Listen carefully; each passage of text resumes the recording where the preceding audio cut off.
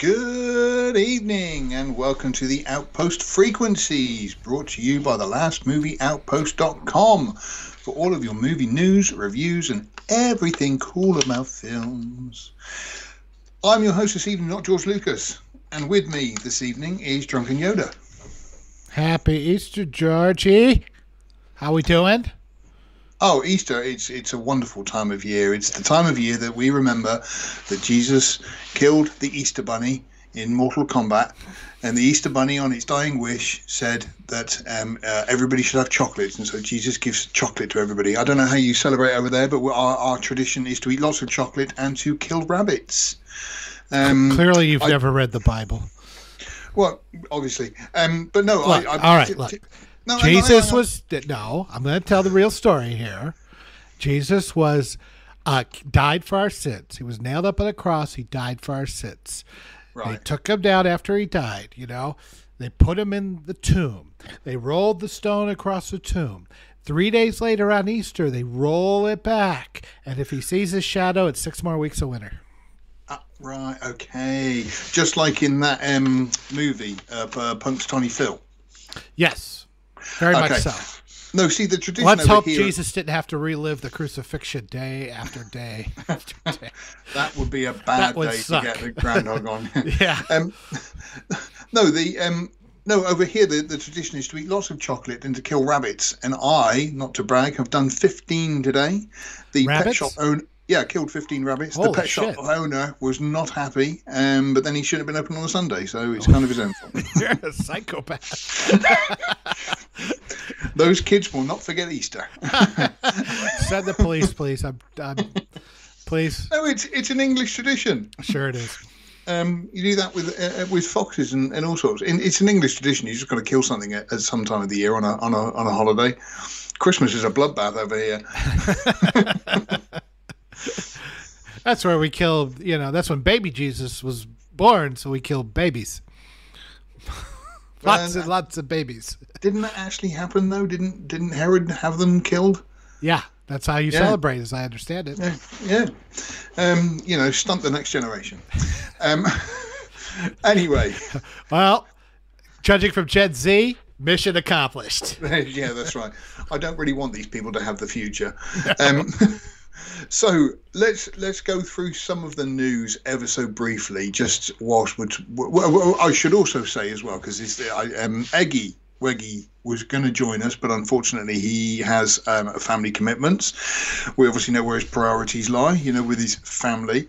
And Sean is the same. I did say that Sean was nailed to a cross, which has got nothing to do with an Easter parade or anything else. It's just his local friends saw the live stream last week and decided to nail him to a cross. Well, it's either that. I know his in-laws are visiting, so it could go either way. Yeah. It's a shame they're not with us, but hopefully Aggie will be joining us and Sean will be back next week. Is it a shame they're not joining us, or is it a shame that we're so dead inside that we have no family to speak of that would want to even spend any holiday, that we're just miserable old bastards sorry. I come here to get away from this. This therapy session's awful. they always take a left turn, don't they? Yeah. Every week. I never learn. If I was paying for this, I'd be angry. In the news, just trying to see what was news. Well, everybody's favourite, Brie Larson, is now joining the family because she's now going to be in the new Fast and Furious film. I know that's point of order. That's family with a B. Is it? Yes. Why is it with a B? I don't know, but that's how Vin Diesel pronounces it. Family. Family. But in a much more sort of family way. You got it. With a gruff there.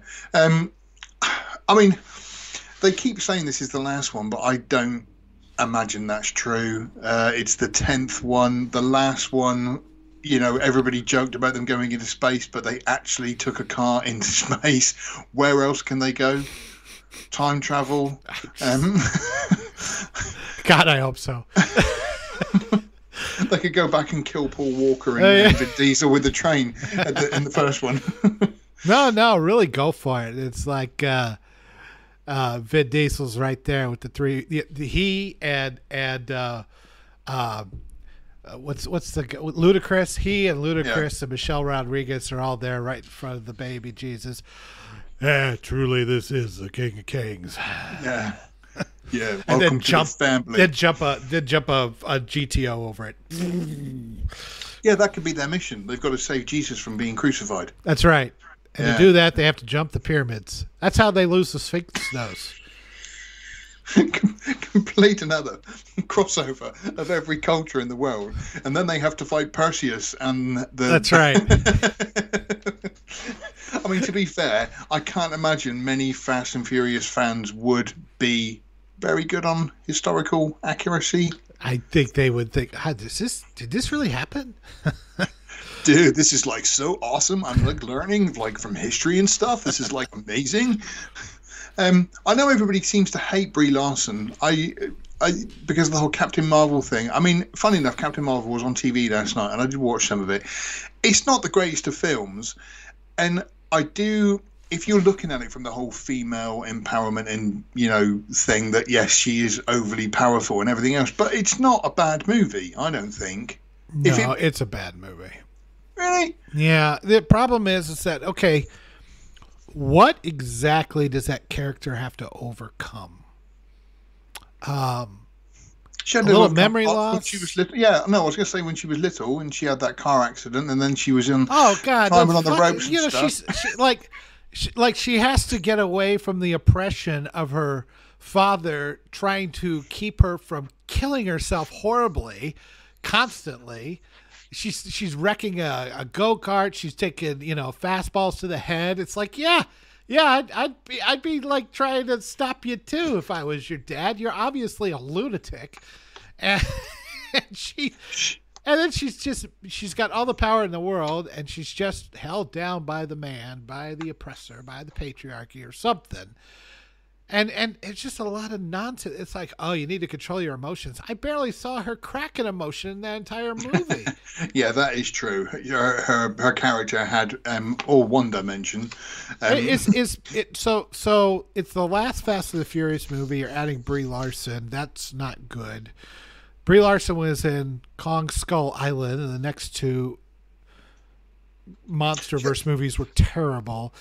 The Phase 4 of Marvel is going down the shitter since she's been added to it. Is Brie Larson like your franchise Shark Jump? Hang on. You've got to give her room because that was very good. Yeah, but it wasn't a franchise. Well, it was just her grift to get into the franchises. Oh, she got nominated for an Oscar. Quick, let's pin her down. Okay, then so. Superman still may be going ahead. But then later on in the week, we had that Warner Brothers are having like a massive reshuffle of everything that's going on with DC. And that's going to be interesting to see how that goes. It almost sounds like there's some people at Discovery that are adults. I've got my fingers crossed because they seem to be like, yeah, all that stuff you're doing with DC, which is one of your most valuable properties, that's enough. Please, all of you get the fuck out. And that's... No, you misunderstand. I had a 30-year plan. Wow. In 30 years, it would have made a lot of sense. Don't get rid of me now. Yeah. I mean, I still hear people just saying, bring back the Snyderverse. The reason why you want to bring back the Snyderverse, because everything else in the DC universe, minus maybe Shazam, is garbage. Yeah. And Whedon clearly screwed it up. Although I give Whedon 50% of the blame because of just him being him, but there was a whole bunch of studio bullshit in it too. And reshoots and everything else that put him in a terrible position. Yeah. And not that he didn't make the worst of that opportunity, but still. And I think Discovery's coming in there and saying, look, you guys are making us wait too. I mean, I would like to see, if you're going to do Superman, you mean to make the tone more like Shazam. I don't mean like childish and everything, but bright and optimistic. Yeah. It's okay to make Batman dark and gritty, but you don't make every fucking thing dark and gritty because Batman's dark and gritty.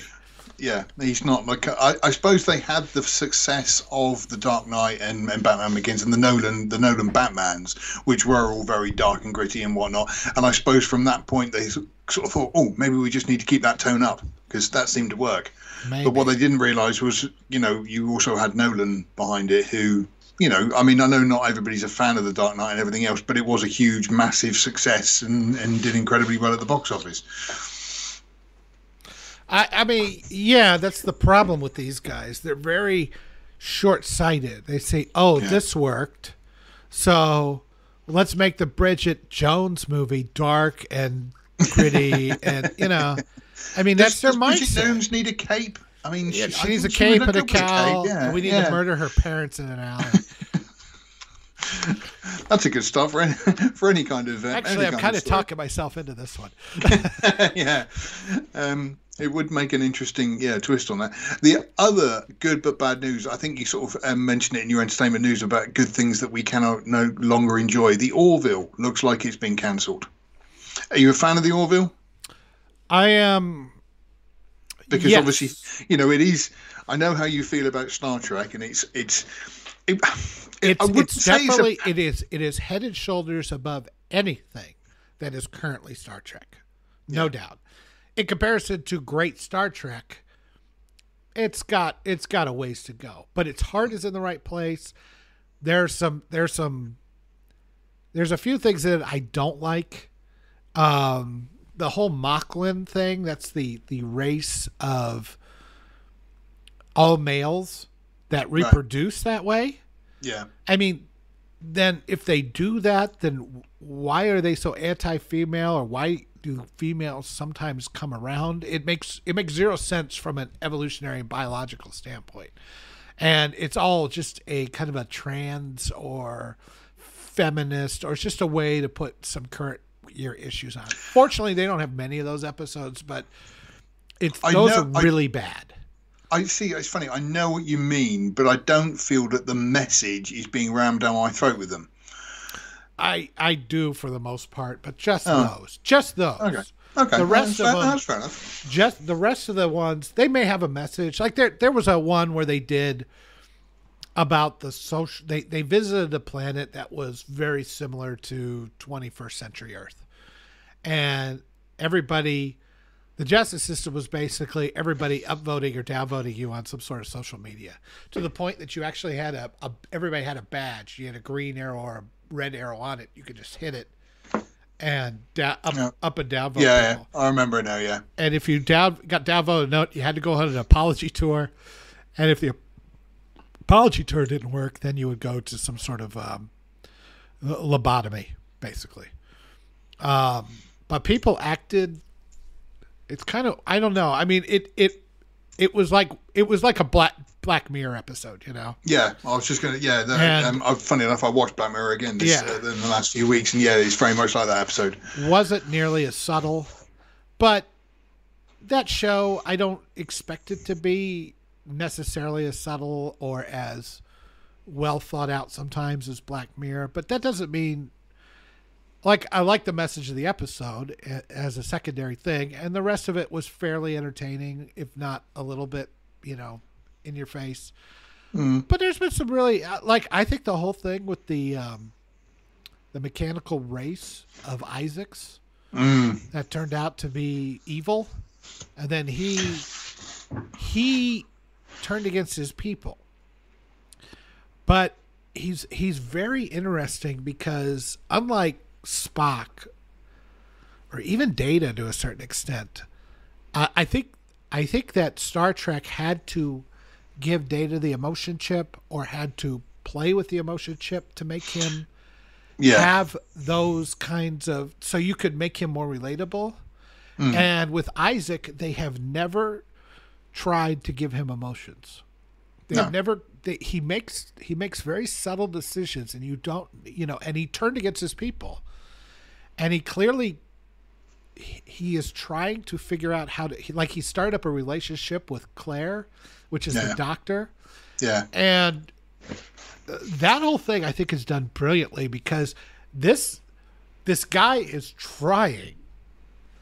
But why is he trying? We try because we have an emotional impetus need, to try. and need, right? Yeah. Why are you and I doing this every week? Because we have an emotional need to try to accomplish something, or just to have fun, or to get, there's something, primal about the whole thing of everything that we do, right? You get married, you protect your kids, you and your wife, or you love a girl, or whatever, whatever it is that your passion is, it's always sort of a deep-seated emotion. But he didn't have that, and yet he has something that is driving him to do things differently than the rest of his people.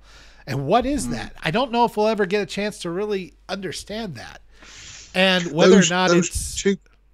I was just going to say, those two particular episodes were brilliantly done. Yeah. The whole space battle and everything else, they were fantastic bits of TV.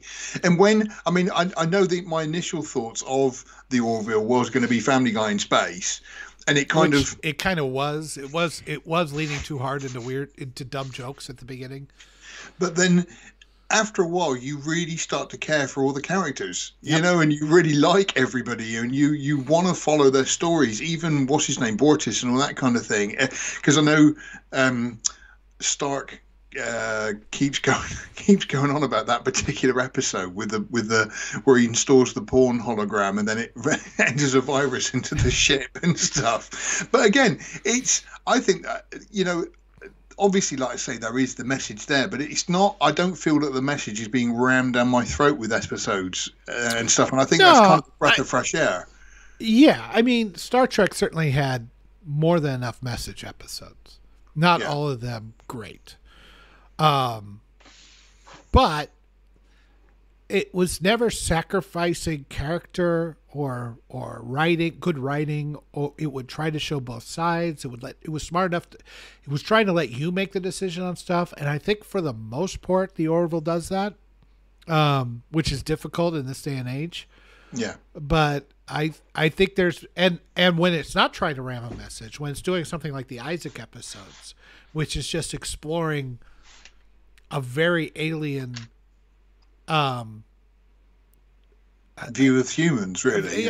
View of humans and an alien motivation to care, but not in a way that we can understand, because we are motivated by animal, biological, emotional passions, right? It is completely mechanical, and yet it has still got this primal desire to care for somebody, but in a way that we can't understand. I find that fascinating. I find that idea fascinating. Can we grow beyond? I mean, it's almost like I'm going to go back to Star Trek, the motion picture here, but it's like, can we be more than what we are? Yeah. Can a computer get beyond logic and find something? Can it make that leap? V'Ger had to do it by merging with a human. Isaac did it without doing that. So, with that, then, do you think? I think it was Eggy who made it. Said it in the talkback about how basically the new Star Trek, the Star Trek fans seem to dislike. The new Picard seems to be kind of just a joke of itself. It is, and yet, here comes along this parody of Star Trek, which is loved by the fans, and so they seem to cancel it.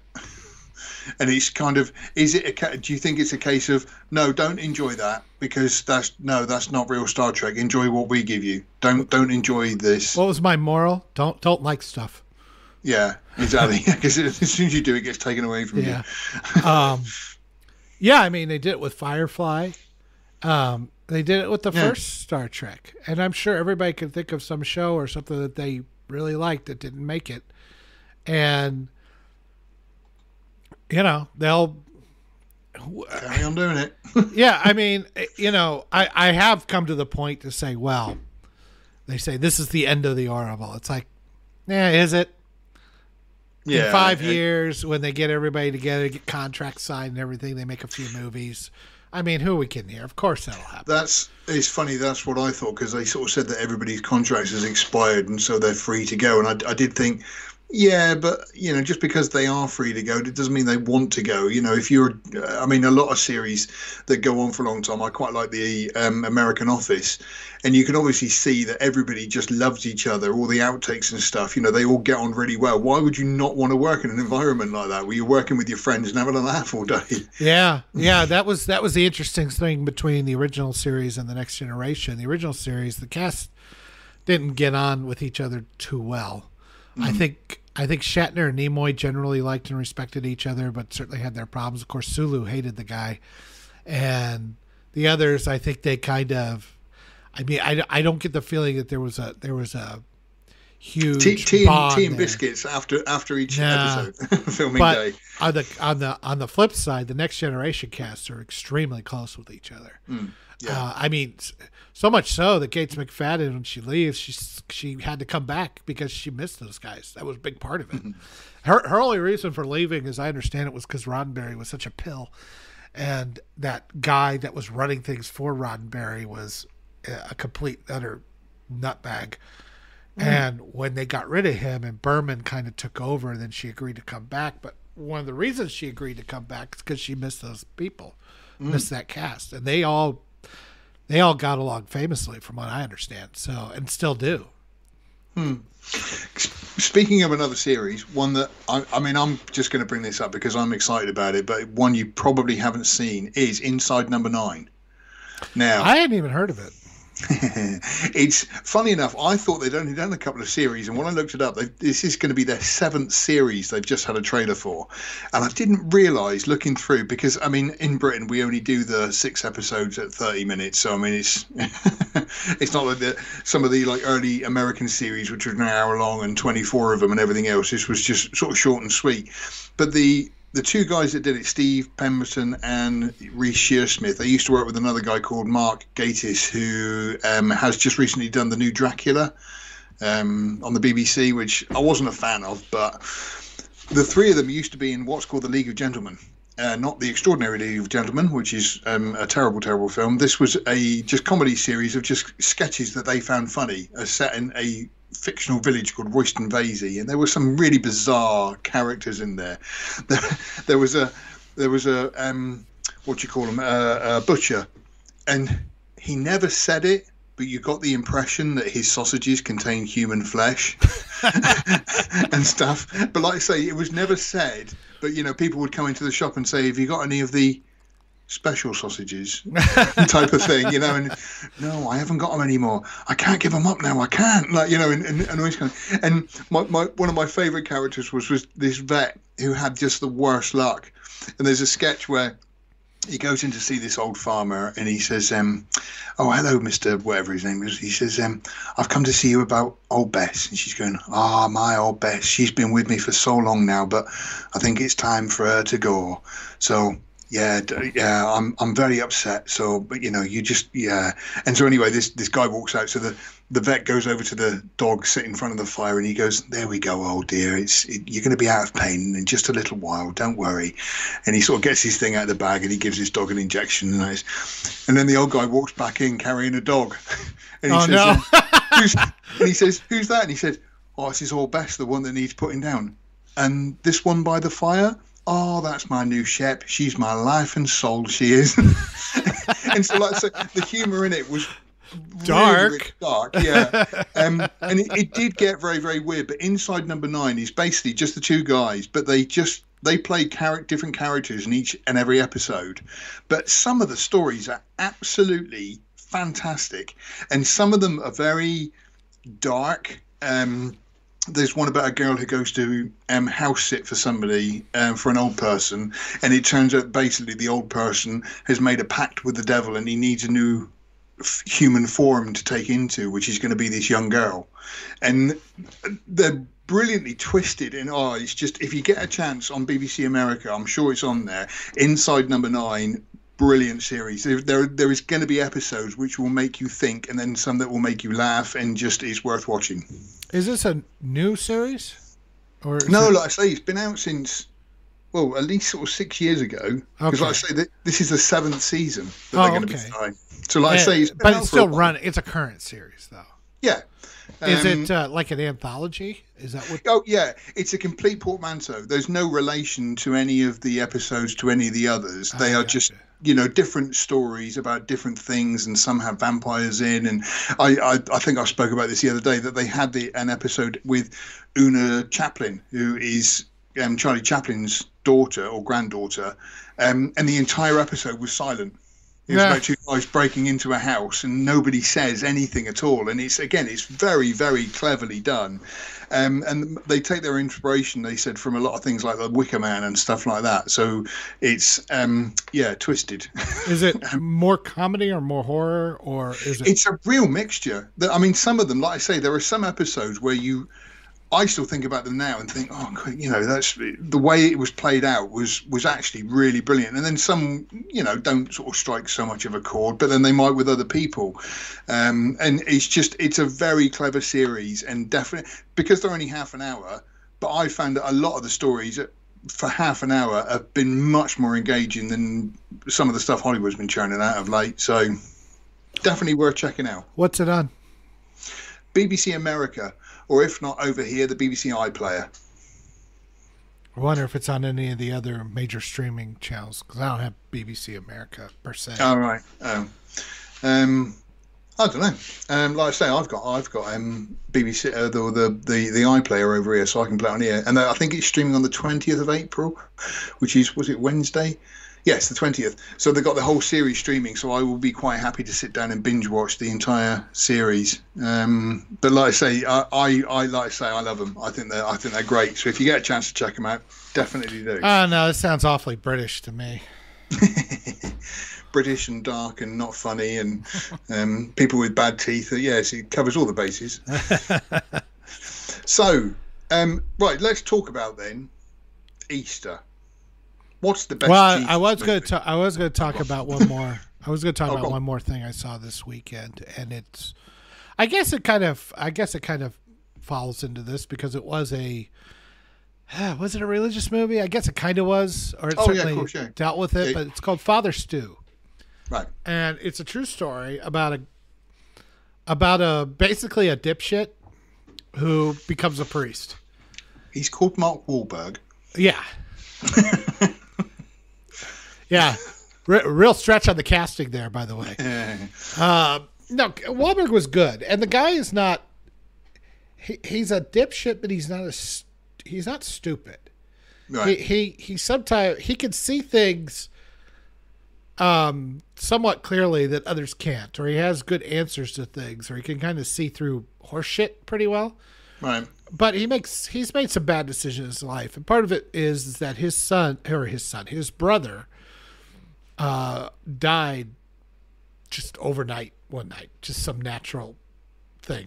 They didn't really get into the reasons why, but it was as a child. He was a child. They were both kids still. And that broke up the marriage. The father, who's played by Mel Gibson, is very hard on him and then left.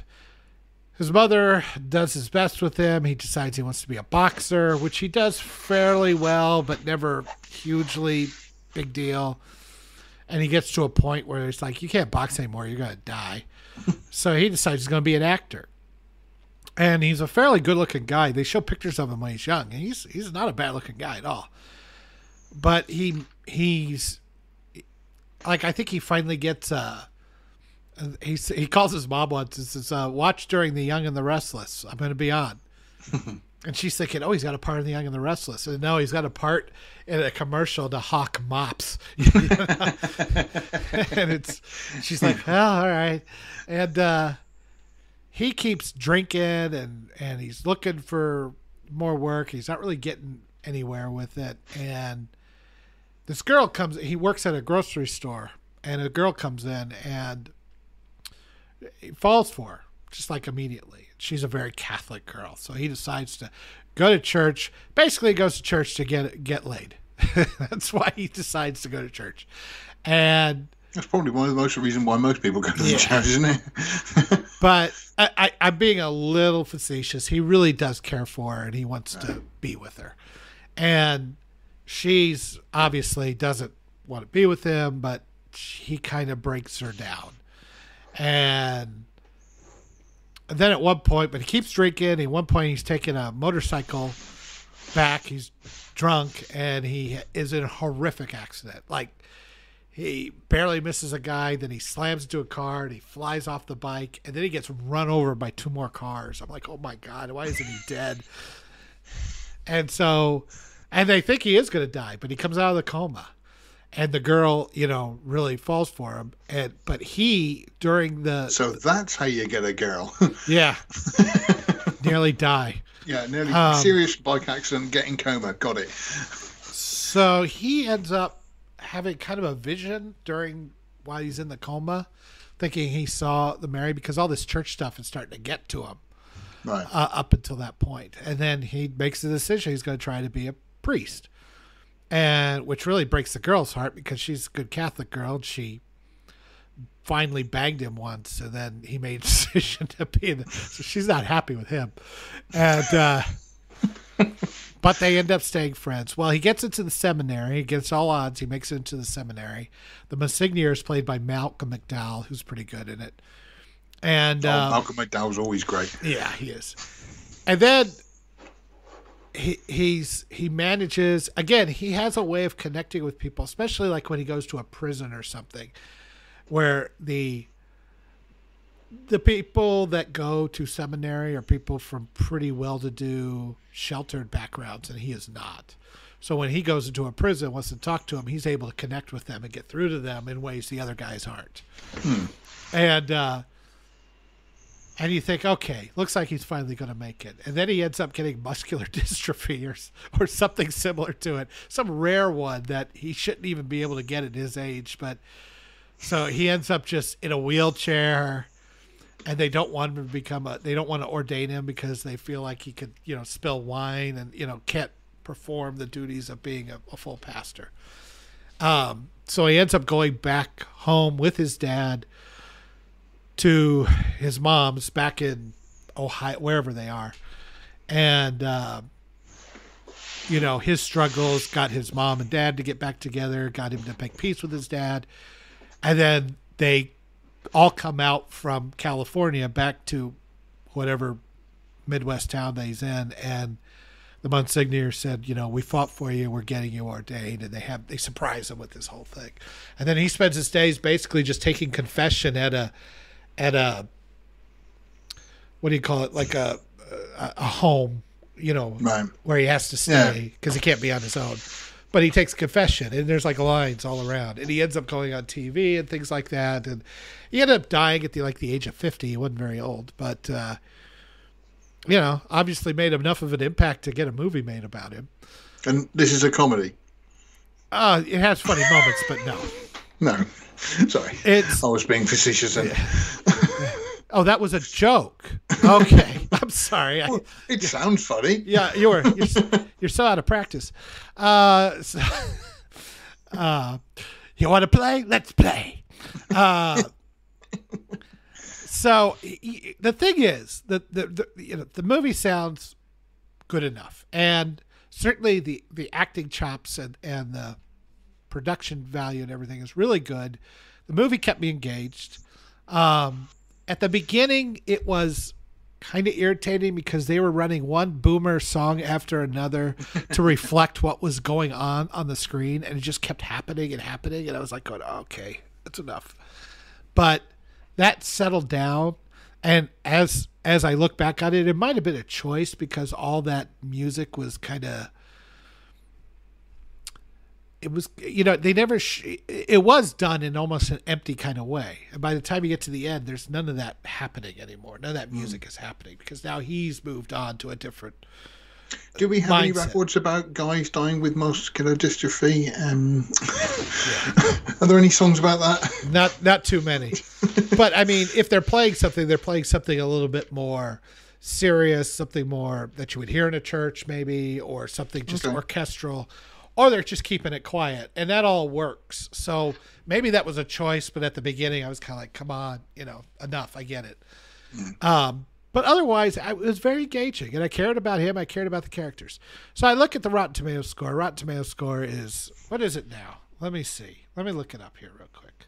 Talk amongst yourselves. The last I saw the Rotten Tomatoes score was under 40, and at this point it's under... no, screw your ads. It's 42%. 42%. But the audience score is 95%.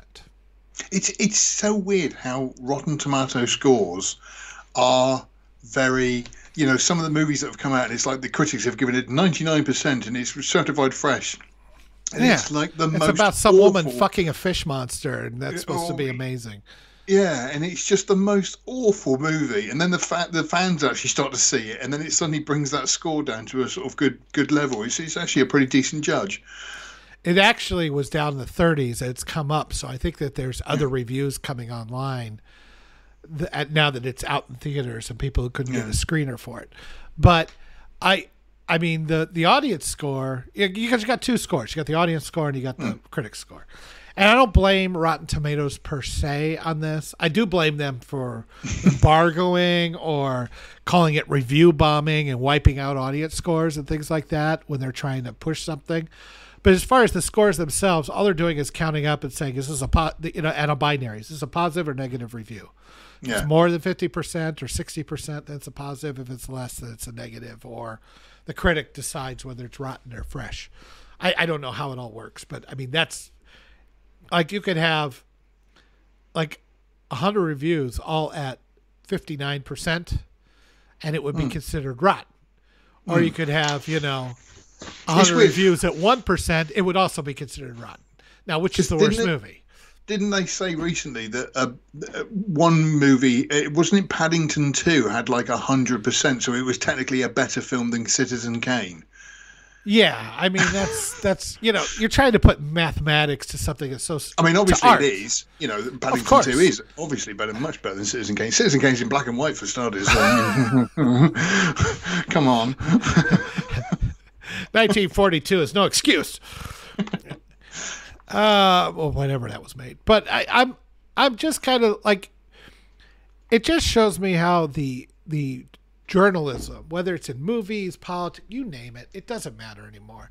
They are all in some sort of biodome that is cut off from the rest of the world. They don't seem to have any understanding of what people care about or think about. They don't have any connect. I mean, I don't know how you not connect to this guy and his problems in this movie. I just don't know how you don't do it. I mean, good God. He's not female for starters. Yeah. Well, I mean, that's just it. I mean, okay, that's a good point. If you are making the most shallow, immutable parts of a person the most important parts of a person, that means you're an empty person, right? Yeah.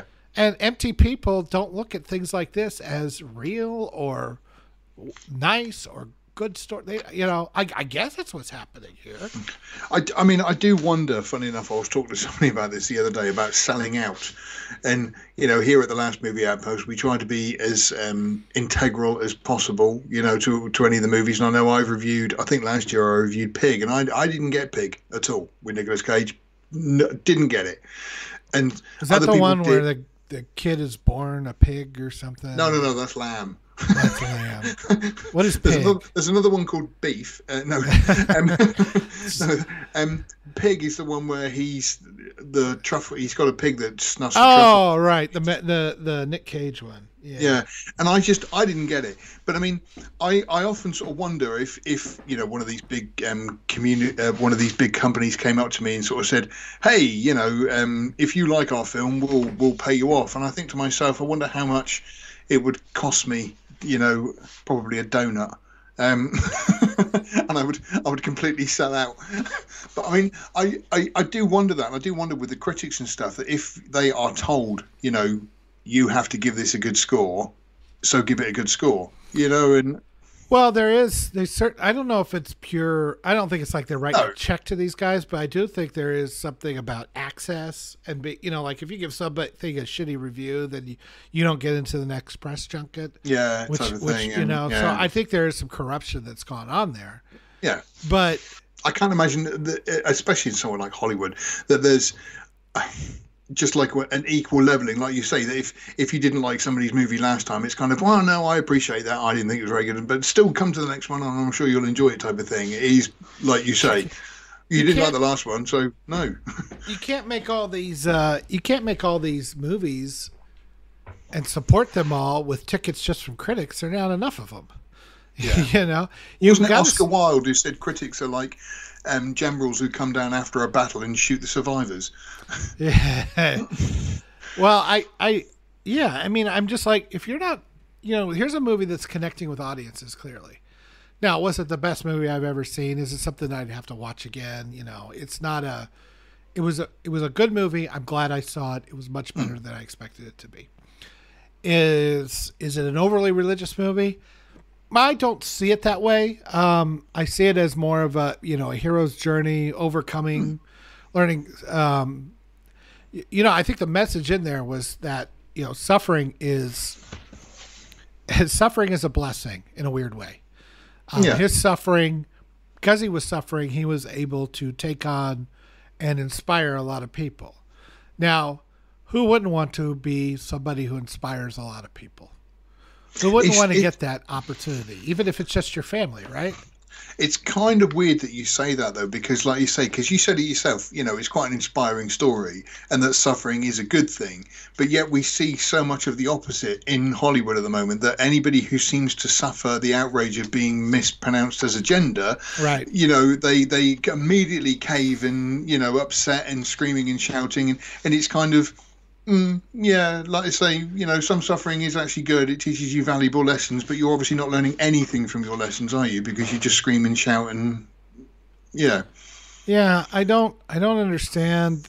I mean, it's a good message. It was not preachy like you should. There was nothing in there about believing in God or else you go to hell. That's what the religious community. That's where they failed. That's where they lost everybody. Because if you don't think that the religious right wasn't in charge of this country for a good portion of the 20th century, you're out of your mind. But they got careless. They got lazy. They didn't give people a reason to go to church or to believe in this stuff. They didn't. They had so many. I remember, and I think it all started with this. I remember all the televangelists, just one after the other, falling into some sort of corruption or scandal constantly. Because you're preaching this stuff that you're not living yourself, right? The Lord says, I need a new plane. Yes. And he has asked me to ask you, the poor people, to send the money in. God wants you to buy me a water park. Yeah, exactly. And, they're banging women left and right, and, the money is going no place. They did themselves in. And then when you say, well, why should I believe in this stuff? It's like, because you go to hell. It's like, it's not if that's why you're doing it, because you're just frightened, you're not growing as a person or anything. The thing that always annoyed me with that is how some parents would say to their children, if you lie, you go to hell. And I used to think to myself, I understand it. If hell exists, I understand somebody like, say, Hitler going to hell because he killed millions of people and he started a war and everything else. But a young boy telling a lie, that seems a bit unfair, sort of. I do understand, like, when you're 5, you telling the kids that. Same reason you tell them, if you're good, you'll get gifts from Santa Claus at Christmas, It's not. You can't go into the Plato's Republic at age 5. You gotta you can't get into Aristotle and some heavy shit like that. You have to go into it with some simple cause and effect ideas. I thought you said Plato. No, that's a completely different Greek philosophy. Plato's Republic. I'm telling you, that's advanced Plato right there. I have built, therefore I have made.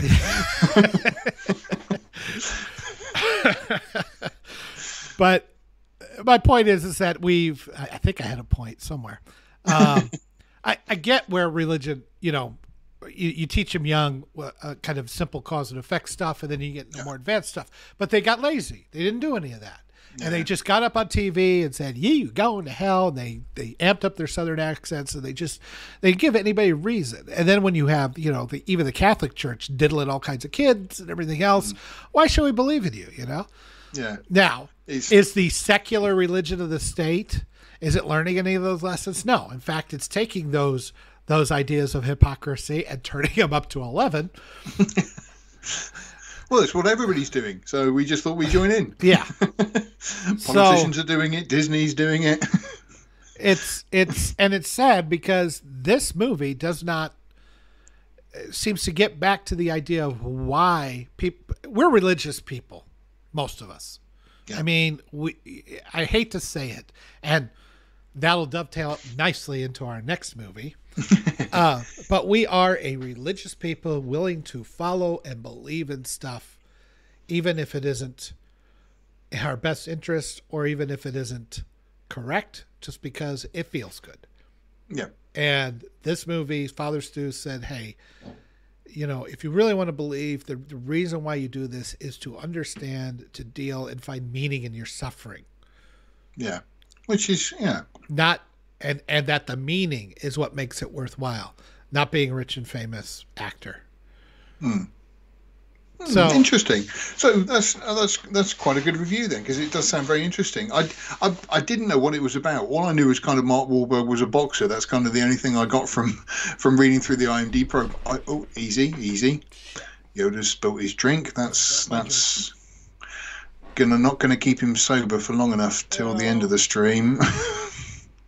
All right. I'm gonna have to mop up. So I'm gonna put you on. You go ahead. Talk away. In fact, this will be easy then, because I mean, if we're going to talk about Life of Brian, I could sit here and probably render the whole thing, because I have seen it. I would say I know word perfect. I think I probably know Holy Grail better, because I've always preferred Holy Grail over Life of Brian, but Life of Brian is brilliant.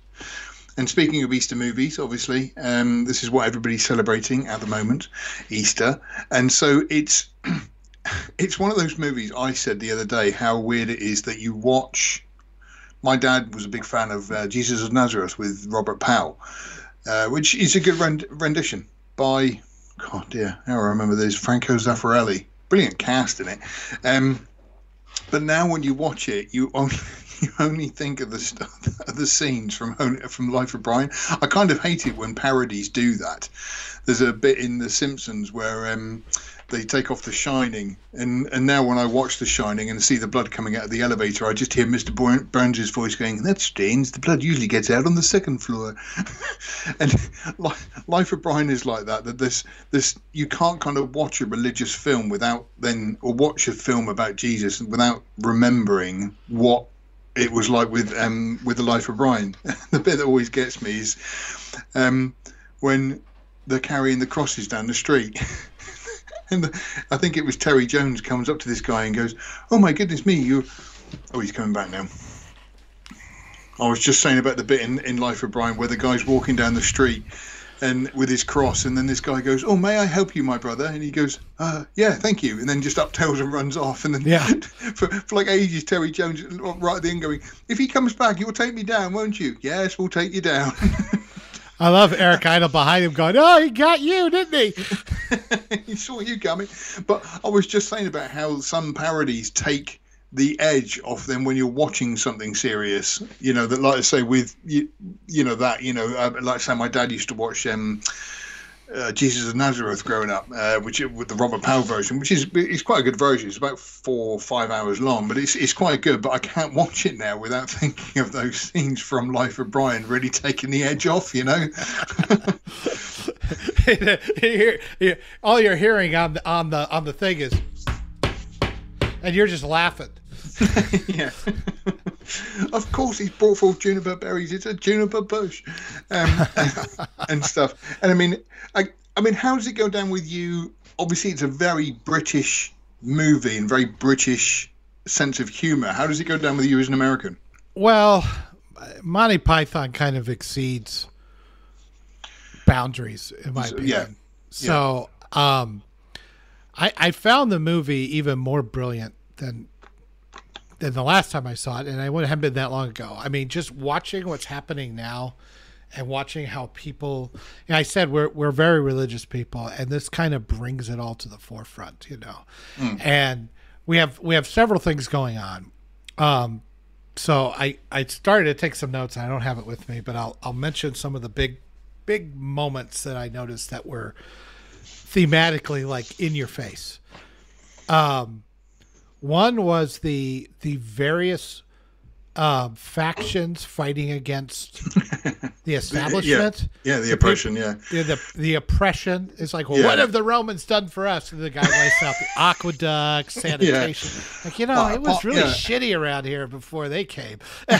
Well, they make it safe to walk the streets at night. You know what it was like beforehand. Yeah. And I'm thinking of all these Antifa communist bastards that are complaining about everything with their iPhones, right? That's right. I hate capitalism sent by iPhone. These fat, ungrateful assholes, Now, yes, did the Romans take over versus the way America and Britain are, which are free countries? I mean, to me, it just makes it more hilarious that they actually can identify that, there are some good things where these ungrateful bitches can identify anything that's good. America is the root of all evil. It's like, get fucked. So it's one of the roots to all evil. So I love that. I love the little conversation where the guy wants to be a girl. He wants to be a lady. You can't Loretta. be a lady. I'll call me Loretta. Yeah. It's like, I want to have babies. Where are you gonna? Where's it gonna gestate at? You don't have a womb. And, I think we should fight for his a choice for being a woman. For his right to have babies. What's the point? Why are we fighting for the right for something that he can't be?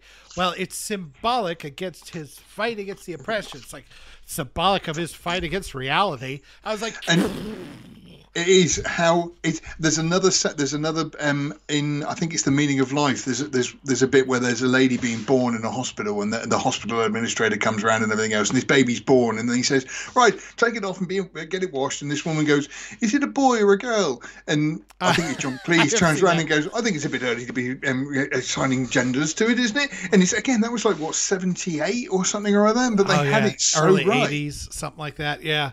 And now the Judean People's Front is literally Twitter fighting for the oppression so that Loretta can have babies if he chooses to. Yeah. It's so ridiculous. And then the various factions eat themselves. Right? So, like, both of them have the same idea to go and kidnap Pontius Pilate's wife. And We've had ours for weeks. We've been planning this for months. Yeah. And they meet up, during the raid and just kill each other, except for Brian, who's like, "We should all work together." Yeah. And I'm thinking because he says we should be struggling together. We are struggling together. Yeah. And I'm thinking of the TERFs versus the trans versus all the left, all these little factions just keep eating each other. Yeah. Because their cause is more important than somebody else's. Yeah. Exactly. Yeah. And then, of course, he says a couple of things that are nonsensical. Because so he's trying to get away from the Romans. Found these spoons up. Yeah, found his spoons. Yeah, I love when they all go running in. It's like, found this spoon, sir. There's one place we didn't look. It's like, would you like to be crucified? It's like, could be worse. Was it a crucifixion? Yeah. Oh, he could be stabbed. Stabbed? You're a weirdo. Weird, yeah. But yeah, he falls down and to make sure that he's hiding, he sort of starts spouting. Yeah, he falls down. Like, there's a whole group of crazy prophets. Yeah. And you go from it's like Prophet's Corner type of thing, isn't it? Yeah. Like, you go from the one guy who's just insane. And he's like, he can barely stop from eating his own poop. And he's just screaming all kinds of stuff. And we're all going to die. And the world's going to end. And then it gets a little bit nicer, a little bit nicer. Then you finally get to the last one. He's like, and therefore, Jesus wanted us to maybe find some little bits and not lose the tools in the garage. I love the fact that there's just one guy fascinated with what he's saying. Yeah, fascinated. It's just one bloke going, yeah. Sometimes the children take the tools and don't put them back where they're supposed to. and another man shall borrow another man's hammer and not give it back. And not give it back. It's very mundane stuff. Well, he lands. He's up there hiding from the Romans, and the balcony, the shitty balcony. It looks like it's made of balsa and hope, and it just falls. And he knocks one of the prophets into an urn, and he's like now a prophet. And so he decides to start playing that up just so the Romans won't notice him, the hiding in plain sight. And so he does that, and he kind of trails off, and people start he didn't say anything. And immediately they're completely smitten. And then they just start chasing him all over the place, going, "You're the Messiah, you're the Messiah. He lost a shoe. No, it's the gourd. He needs the gourd." They can't agree, so they immediately begin going, sectioning off into different religions. Forming their own factions from that's right, from the same guy. from at the very beginning, they begin dividing up into factions. And he's just a guy. It's just like, leave me the fuck alone. That's all he really wants. He wants to get laid and get left the fuck alone. The bit that gets me about that is, I think it's John Cleese when they follow him up to the mountain of Wasteland, and he says, "Oh no, you're a very good Messiah. I should know. I followed a few." I followed a few. And to me, again, that's kind of like the way the world is at the moment. That it's kind of sort of I'm trans. Are you? I feel a bit trans as well. Yes, I think I'm going to be trans, and just people just literally pick up these things and run with them. And it, like you say, sort of, I imagine all these people that were trans, 6 months ago, they were all wanted to be women. And then 6 months before that, they were all flat earthers. And 6 months before that, it was whatever other bandwagon they were going to jump on. And again, it's amazing how ahead of its time it was as a movie. I loved how all the, it was really the main one, the People's Front of Judea, or the Judea, I don't know, whichever one it was. Yeah, the PFJ, yeah. Yeah. And so he gets them all to do this stuff for him, but he doesn't do that. He's got a bad back. Right.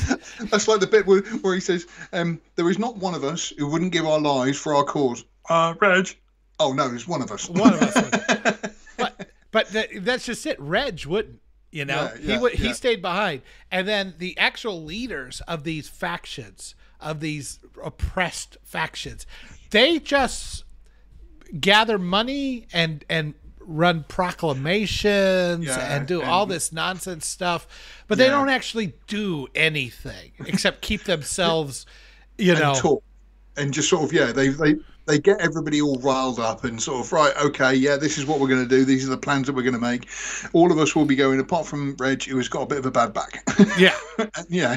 And then when they actually say, okay, this is what we're going to do. Yes, we got to start taking action. That's right. All we do is talk. You're right. That's all we do is talk. Yeah. I'm going to put that down in the minutes. It's like, it's just... I love the bit when she comes in saying, "No, this is our time for action. We can actually do a little bit of gig for the feminists." Yeah. Oh, sorry. Sorry, Loretta. Again, it's so weird how, again, just how advanced they saw the social conscience of what they did. They saw it all because none of this is new. No. It's just, it may be new subjects, but it's not new. It's the same bullshit, and they tagged it all perfectly. I think one thing they also saw, and I may piss some people off here, but I do believe that most outrage right now is driven by women. And in the beginning, I can't argue with that. The only people at you're only allowed to be a man at the stoning.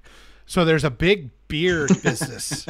You can buy these fake beards and pretend to be women. And all the women, they are ready. They got the rocks, and they are ready to stone this guy for saying the word Jehovah. I love the fact as well that the guy's selling stones. Yeah, but not this quality. And again, it kind of shows that people will just, like with Apple, there's a new Apple phone coming out. Well, I've got an old one. Yeah, but this is a new one, and it's like, oh, right, I must have that then. And again, it's... And what are you buying the stones for? To hurt people. And when you buy Apple iPhones, how many people died in those freaking plants? Yeah, absolutely. That made them. So, I mean, it's not exactly 1-to-1, but you get the idea. Yeah. And then all these women, I mean, they are up for it. They all have the fake beards, and like one of them throws it too early. Like, all right, who did that? Me. They have to deepen their voices because they forget. I love the way he sort of goes, "Are there any women here? No.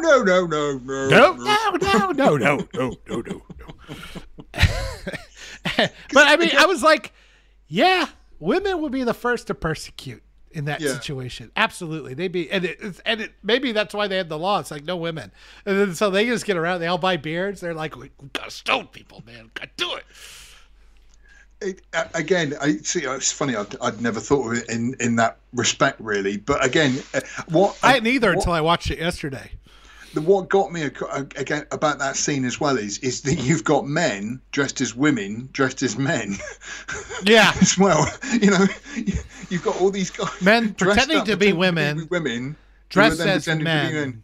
Yeah, so they won't get found out as women, which they're not. I mean, some of them are women, some of them were actually women. Yeah, but I mean, again, it's kind of like you say, that whole weird thing that we've got going on with the whole trans thing and everything else. I think in 10 years' time, all these people who were then who have transitioned will then want to become, dressed as men or whatever. And again, it's just kind of yeah, I worry about it. It's like, back in the day, you look back at your pictures in the 70s, like, God, I can't believe I wore those striped bell bottoms. I can't believe I was a woman 3 years ago. Yeah. Yeah. When you do that, you just stop wearing the bell bottoms. When you decide to, it's like, God, I really want my dick back. I'm glad I kept it in a jar in the fridge. Yeah. So I just saw, and of course there's just regular funny moments. The spaceship moment is the most bizarre. Just for no reason, a spaceship picks up Brian and they go on a space battle war with Brian pissing his pants, and then it wrecks and then he stumbles out of it, and then the movie continues. Why is this in here? I don't know. Absolutely no reason whatsoever. I have no idea why that's in there. Oh, you lucky bastard. Oh, yeah. I do like when he's painting, when he's doing the graffiti, and the Roman soldier comes up to him and he's like, what's it supposed to say? It's like, Romans go home. Yeah, Romans do. Conjugate. They go the conjugate. House. It should be Romanus. Et tu. Plural of Roman. Now do it 100 times. And so he does it 100 times. It's like all over the wall and everything. And then right. And don't do that again. Yeah. And then other Roman soldiers like, what the hell are you doing? It's funny because on the Criterion DVD, there's a couple of missing scenes. And at one point you meet, it's like the Judean People's Front or whoever it is, one of these other factions, but it's the Suicide Squad. And it says they meet up with Brian. It's such a great scene. They meet up with Brian and they say, we are the Suicide Squad. We can commit suicide at a moment's notice. And he goes, oh, right. And he goes, oh, you don't believe us? He goes, no, I do. He said, right, Suicide Squad, prepare swords. They will pull their swords out. And he goes, put Suicide Squad. And they got these little holes on their chest, which they move aside. They do that at the end. Oh, no. But in this scene, I know the scene you're talking about. But I mean, they do the same thing at the end, which is hilarious. Because it just shows all these people who are doing it for... That is the ultimate virtue signal that happened there. Yeah. It didn't do anything. But boy, they felt like good people about it, even if they had to kill themselves. But in the deleted scene, he goes, you see, our whole squad has committed suicide. Jones, are you still alive? Yes, sir. Oh, why are you so? I thought it was a practice, sir. And all of them thought it was a practice, and so they all get up and walk off. They just sort of thought, it was just a practice, so we're only going to pretend to kill ourselves. But yeah, at the end, like I say, I've forgotten that bit. Yeah, they do actually sort of, all do kill themselves at the end, don't they? And stuff. It's almost. Almost. See, I haven't seen it for ages now. I should have watched it. Eggy did. God damn it. Supposed to do preparation for this thing. Be a professional, goddammit. I was going to, but I thought I knew it well enough to be able to do it. I can quote most of it. I'm talking about at the end during the song, which is the greatest ending of any movie, in my opinion. I don't know if that's the most ironic song ever. Yeah. It almost, it's gone. It's gotten bigger than the movie. Yeah. And it's almost like, it's circled back around to sincerity. Yeah. But during that, and those of you who don't know, they're singing Always Look on the Bright Side of Life, and you got just this row of people crucified. You see these heads bobbing back and nodding, because that's the only thing they can move. Because that's the only thing they can move. And at one point, you see all the dead Judeo's People's Front, the Suicide Squad. They all committed suicide for Brian to get him off the cross, which did nothing. It's like, that'll show him. Show him what? But then during the song, they just cut to them for a second. All of them are tapping their toes. The dead corpses. Oh right, yes, no, I do remember that now. Yeah, yeah, no, I do remember that now.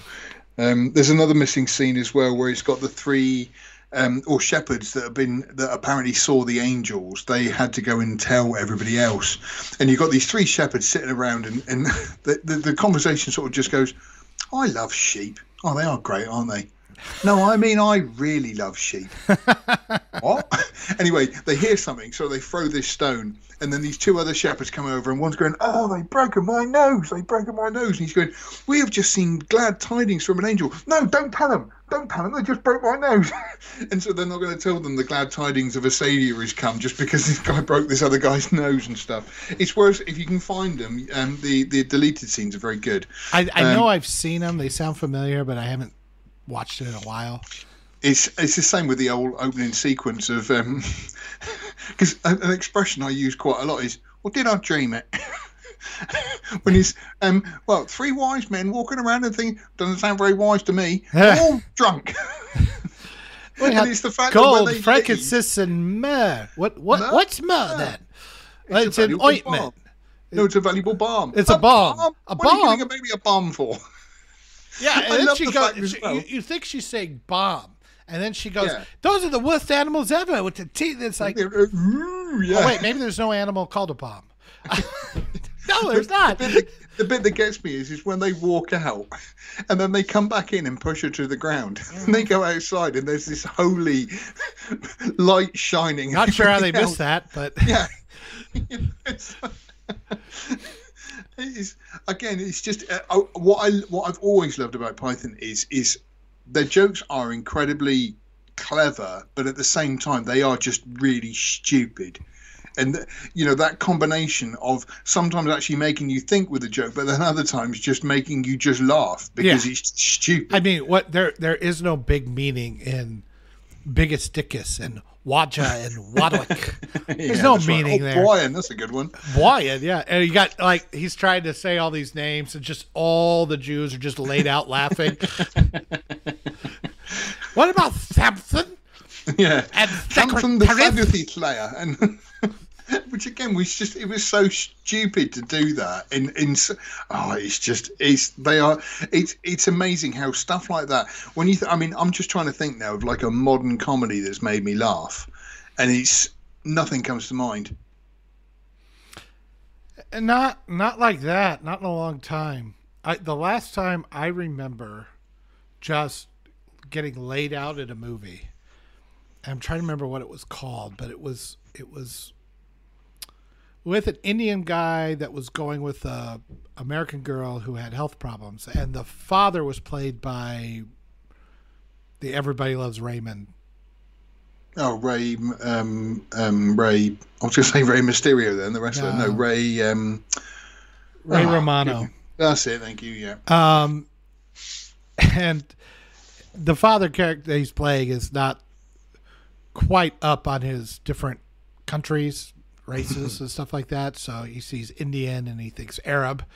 And he's not mean about it or anything, but he's just, he just doesn't.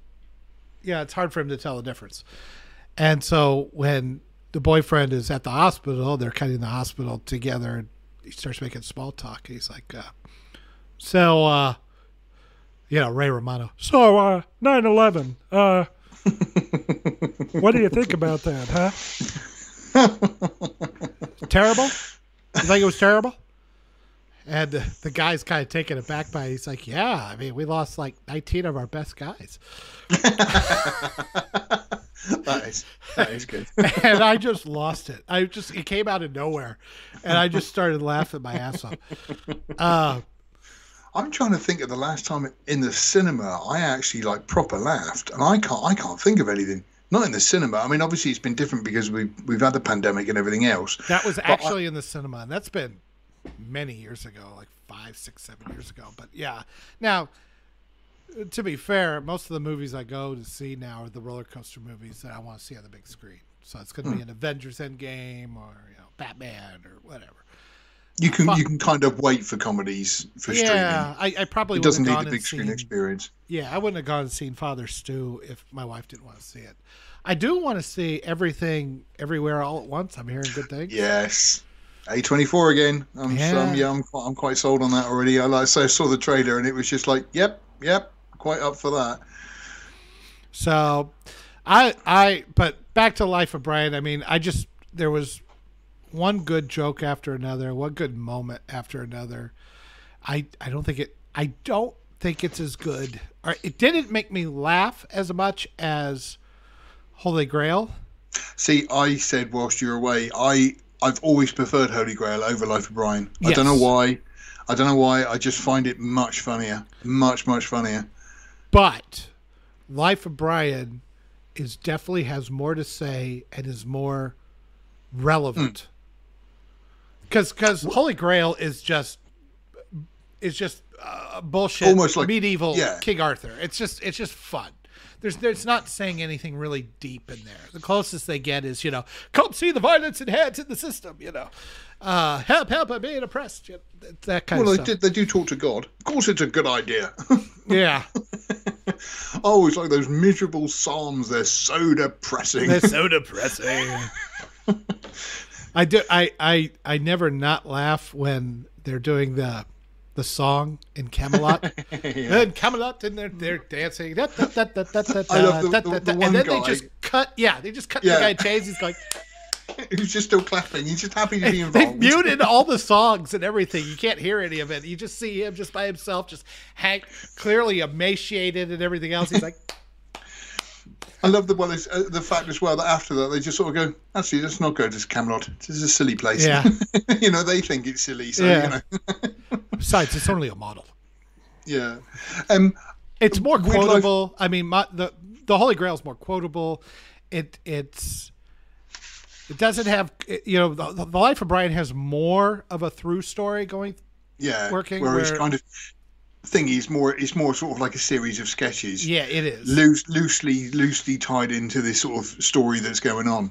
When he comes out butt naked, he's like, "You all got to think for yourselves." And they all chant in unison, "Yes, we must all think for ourselves." And then one guy goes, "I don't." Yeah. Like, you were the only one. It's just it's one of those mind blowing jokes. It's like, I love it. I love it to death. I love this as well. The bit that always gets me is they're all talking in unison, in perfect unison. And then when he says, "Can I ask you a question? Are you a virgin? Am I a virgin like this?" And then they all go, "Yeah, she is. Yeah, definitely." Yeah. If it's not too personal. If it's not too personal, how does it get more personal than that? I was just thinking, Sean would have liked this conversation because it's the bit where she says, "You mean you were raped?" Well, at first, but then after a while. I like this. Well, the randomness of, do I have a big nose, Mum? Oh, stop thinking about sex. I love the big nose guy. The guy that keeps picking his nose at the beginning. Well, he doesn't really. He just keeps accusing him, and he just gets madder and madder. Yeah, he's the first one we find up on the cross at the end. Coming down. I'm gonna beat the crap. I'm gonna thump you one. It's like, you're on the cross. What are you gonna do? I love as well that the whole Sermon on the Mount is then sort of, blessed are the cheesemakers. No, I think it's all dairy manufacturers of dairy products and that kind of thing. Oh, no, it's the Greek. Blessed are the Greek. Oh, I'm glad of that because they have a hell of a time of it, stuff. Oh, it's the meek. Again, you can kind of imagine that there are people at the back sort of going, "What did he say? Blessed are the cheesemakers." Yeah. Just not actually the mundane nonsense that goes on. This, here's Jesus trying to say something very profound, and they're just, you can't get past the mundane nonsense, and it's hilarious. The other bit that gets me is when he's walking back and he's going, arms for an ex-leper, and he says, then Jesus come along, cures me, leaves me without a living. You gotta. There's no please to some people. Yeah, that's what Jesus said. That's what he said. Because again, you're kind of thinking, he had a living and now that's been taken away from him. But at the same time, he's now got perfect health. So, why hasn't he gone and just got a better job? As opposed to bloody donkey owners all the same, aren't they? Well, think about it. It's right. You could do something for some people and they'll never get past they'll never try. Yeah. Right. Well, I think as well, again, coming back to sort of like the whole how it is in modern day, that, you know, a lot of people just sort of, you know, they have one thing cured and solved, but then they will just moan about something else, you know, and it's just kind of, no, you know, you've got over that. You can put that beside you now, you know, and just carry on. But again, I'd say I just don't. Some people just do not see it like that at all, do they? Well, what's amazing to me is that, you know, when they made this, they were taking the piss out of religion, yes, and dogma and that kind of thing, which at that time they had various points. But what's amazing to me is that how it transfers over to this perfectly to this new religion that has come up, this secular, you know, Twitter is nothing but a stoning. It's Cancel culture is nothing but a stoning.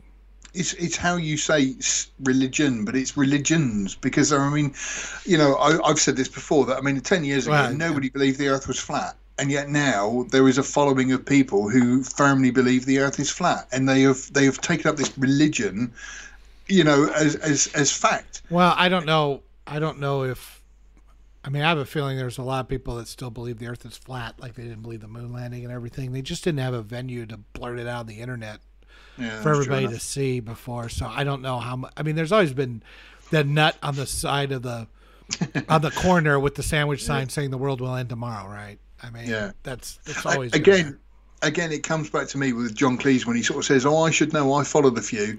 And again, to me, it is, we live in a society where, you know, I think it was, I can't remember where I saw it originally now, but somebody wanted to put a religious, the Ten Commandments or something in a religious building in America, and they said that was wrong and everything else. So somebody else said, "Oh, we want to put a religious thing in," and they picked like Dagon God or something or other, this like really pagan god or something, and people were up in arms about it. But then after a while, it was in like a government building, and that was what people got up in arms about. I'm like going, they you know, one, it's an acknowledgement of religion, which we've always been a religious country.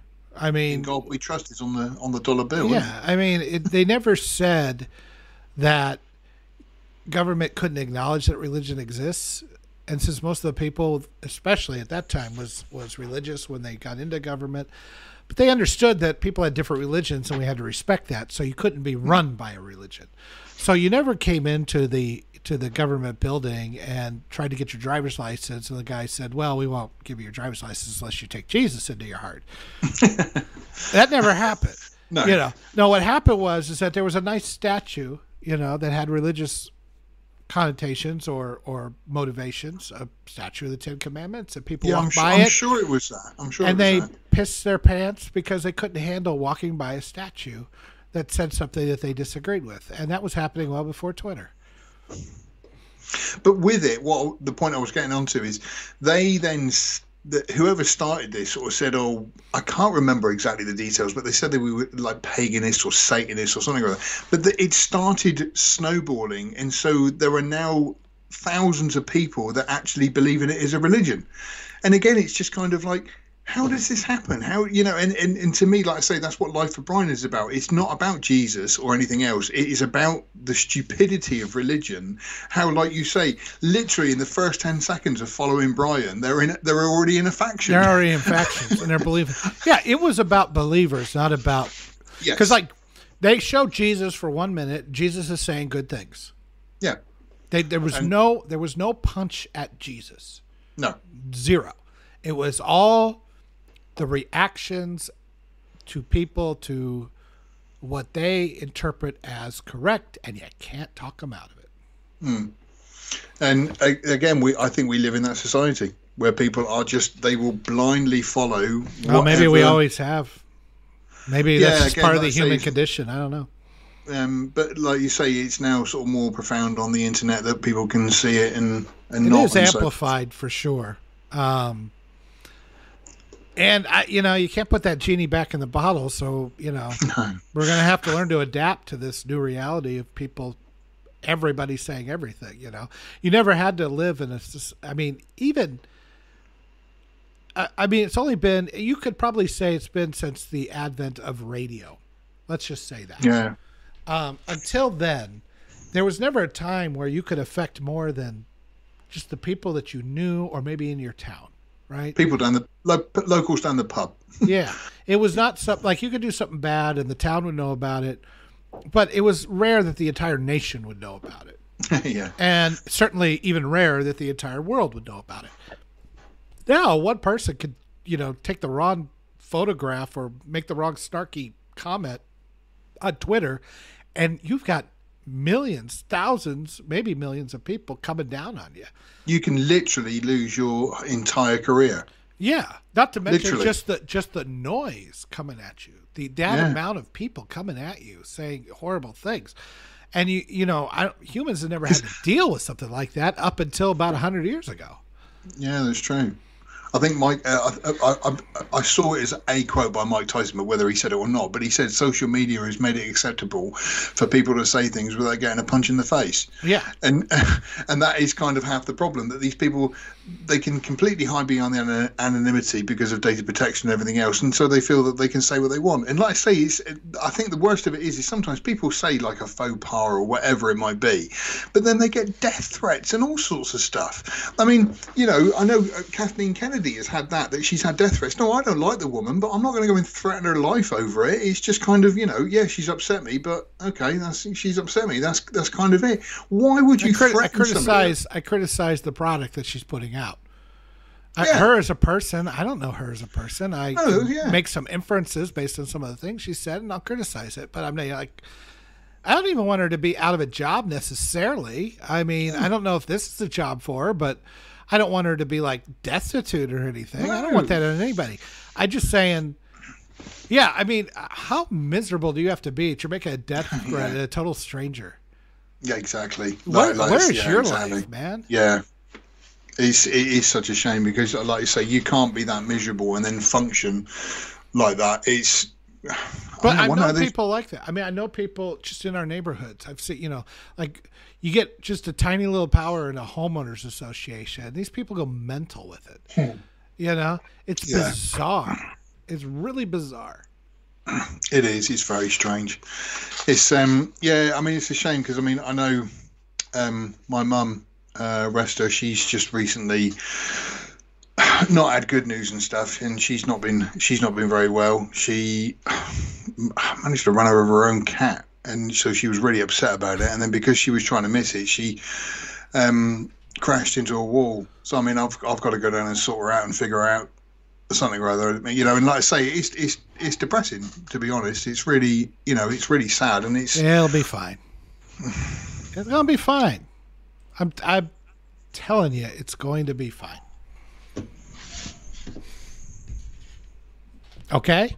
Yeah, I suppose. Like I say, it's just one of those things that it's upsetting. Some things in life are bad. They can really make you mad. Other things just make you swear and curse. When you're chewing on life's gristle, seriously? Don't grumble. Give a whistle. And this'll help things turn out for the best. I can't believe you're doing this. And always look on the bright side of life.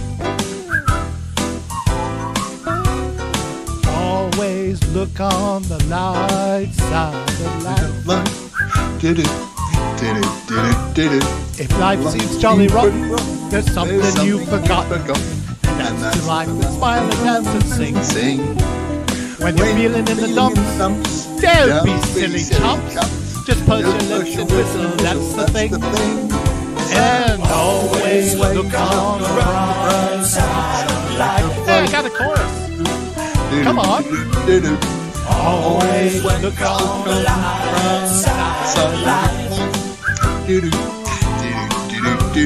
For life is quite absurd and death's the final word. But we face the curtain with a bow. Forget about your sin. Give the audience a grin. Enjoy it. It's your last chance anyhow. Say, always look on the right side of death.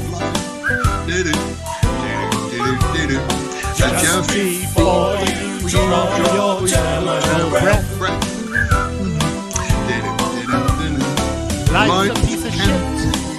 When you look at it, life's a laugh laughing. That's the joke. It's true. You'll see it all the show. Keep them laughing as you go. Just remember that the last laugh is on you. And always look on the bright side of life. Always look on the right side of life. Come on, guys. Cheer up. Always look on the right side of life. Always look on the bright side of life. Most things happen to you, Always look on the right side of life. I mean, what have you got to lose? You know, you come from nothing. You're going back to nothing. What have you got left? Nothing.